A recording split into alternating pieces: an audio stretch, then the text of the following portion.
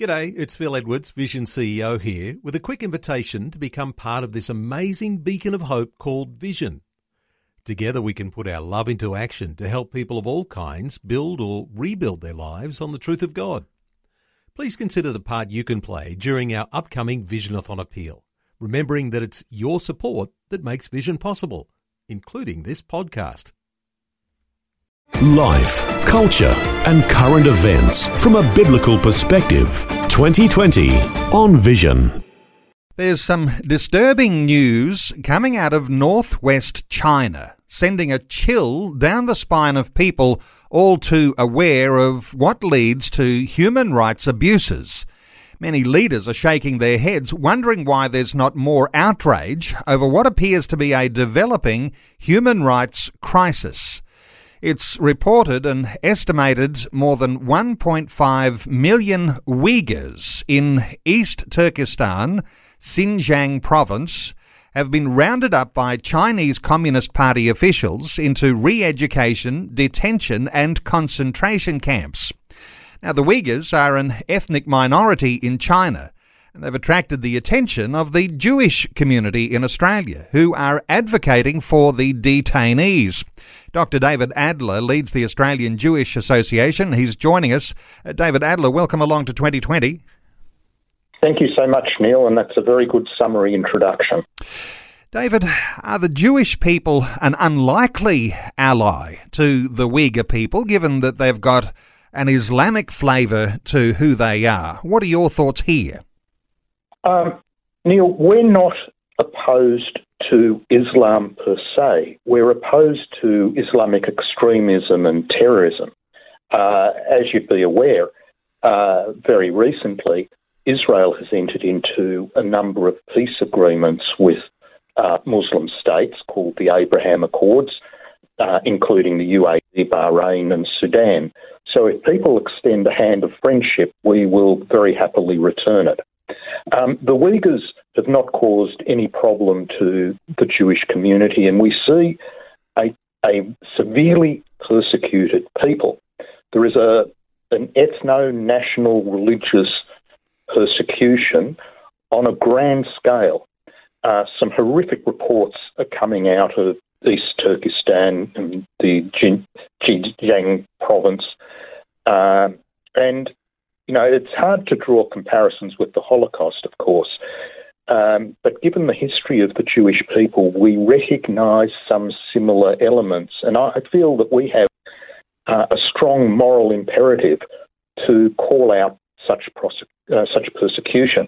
I mean, some of the things that we've heard, forced labour, bordering on slavery, removal of people from their families into these re-education or detention camps, possibly forced sterilisation, quite horrific reports. And there have been identified by aerial photographs as many as 380 sites where these people are being detained. And there's a silence. There's a principle coming out of the Holocaust, I'm sure you've heard, called never again. The never again principle doesn't just apply to the Jewish people, it applies to any vulnerable minority that are persecuted, and we see that in the Uyghurs. I think that the Christian community would stand very strongly alongside you and say never again. David, just to be clear though here, I mean, this is so serious. Just taking a sober moment here, because there seems to be a growing consensus that the Chinese Uyghurs are in fact facing a genocide. Is that the sort of report that you hear? Well, we're not hearing mass murders. It's not like there are gas chambers and crematoriums and such, but there's more an oppressive industrial scale effort to eliminate the culture and freedoms of the Uyghur people and a forced assimilation into the Chinese communist regime. So we've seen videos of kids, Uyghur kids, chanting their love for China, chanting their love for the Chinese Communist Party. But, it's hard to get accurate information out of China, which is why our event this Wednesday evening, we have as a guest a representative of the Australian Uyghur community, and to discuss it firsthand. One of the most shocking things that's come out is that, shocking evidence, is that a shipment of 13 tonnes of human hair was intercepted in the US. And human hair is a product which has some value, obviously, for wigs and hair extensions and those sort of things. And you just imagine how many people had their heads shaved in order to produce 13 tonnes of hair. It must be many hundreds of thousands. And I've seen images on the internet of being able to purchase human hair from the Zhejiang province, allegedly from Uyghurs. So there is something very serious going on. And David, would we say that the evidence for that is photographic evidence, having seen Uyghurs with their heads shaven? Is that the evidence? What's evidence is that the huge shipment of hair.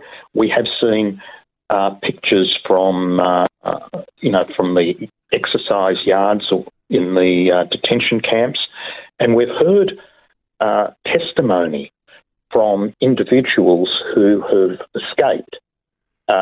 Some of them have got into Turkey and have been interviewed. So there is some first-hand testimony as to what occurs in these detention camps available as well. David, why is it you think much of the world is silent about this unfolding potential dreadful atrocity? Look, that is, as they say, the $64,000 question.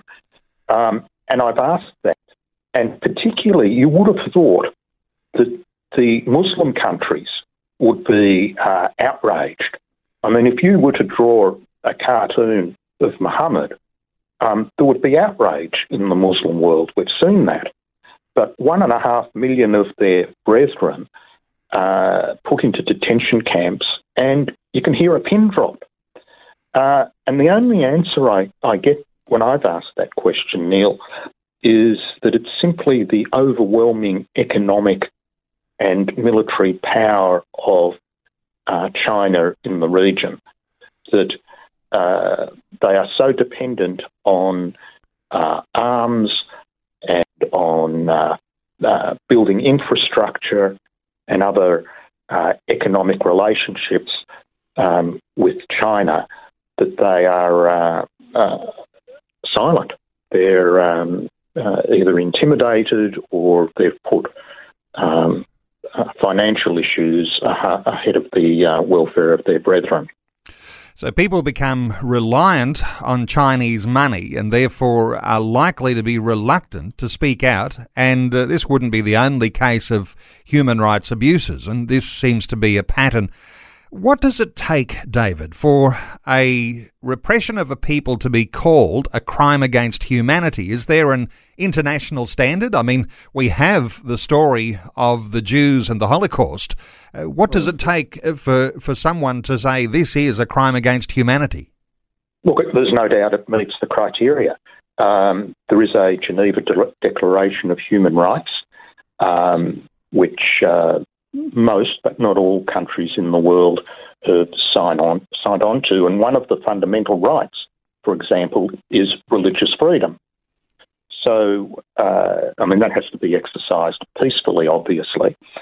But religious freedom is a human right. And if you deny people their religious freedom, which is what is happening to the Uyghurs at the moment, then that is, by definition, a crime against humanity. Detaining people en masse for the same reason is a crime against humanity. So this has crossed a number of those thresholds. I imagine that getting the word out, talking about the issue openly, discussing it from all different dimensions, all different angles is going to be a helpful thing. And so a valuable conversation that we're able to have today. But of course, we would all ask what it takes to get the world to respond. And these sorts of things have to filter through to our state, our national and global leaders. And until they are taking it seriously, perhaps nothing will happen. What are your thoughts here?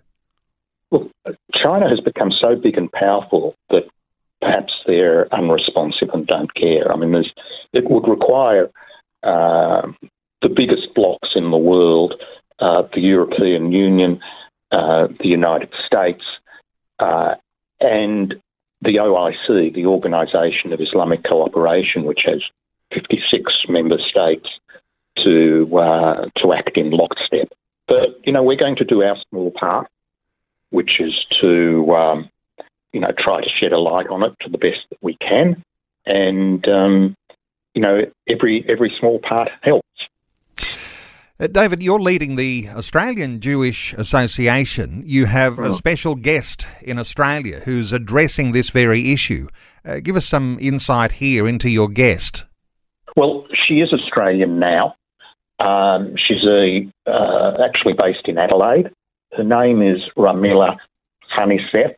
She's the president of the Australian Uyghur Tangritach Women's Association. So she's the women's spokesman within the Australian Uyghur community. We have a relatively small Uyghur community in Australia, but at least they enjoy a freedom of speech, which is not available in all countries. She's quite courageous because speaking out about it has some risks to family and friends back in China, and it probably means she can never return to her homeland.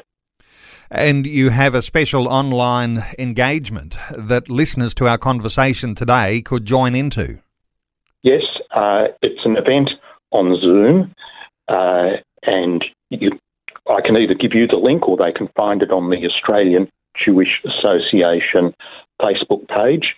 You just got to scroll down and have a look at our events and its current event on the AJA Facebook page. And if you've got listeners that are interested in logging in, there's no charge, there's no password. You can just join. It's 8 o'clock Sydney, Melbourne time on Wednesday evening.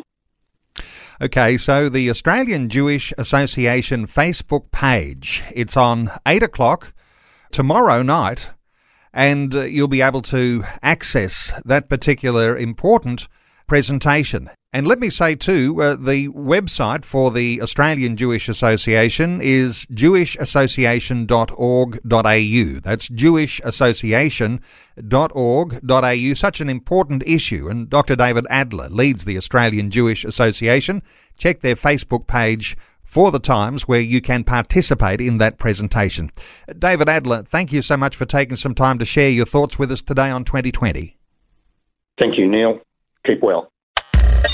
Thanks for taking time to listen to this audio on demand from Vision Christian Media. To find out more about us, go to vision.org.au.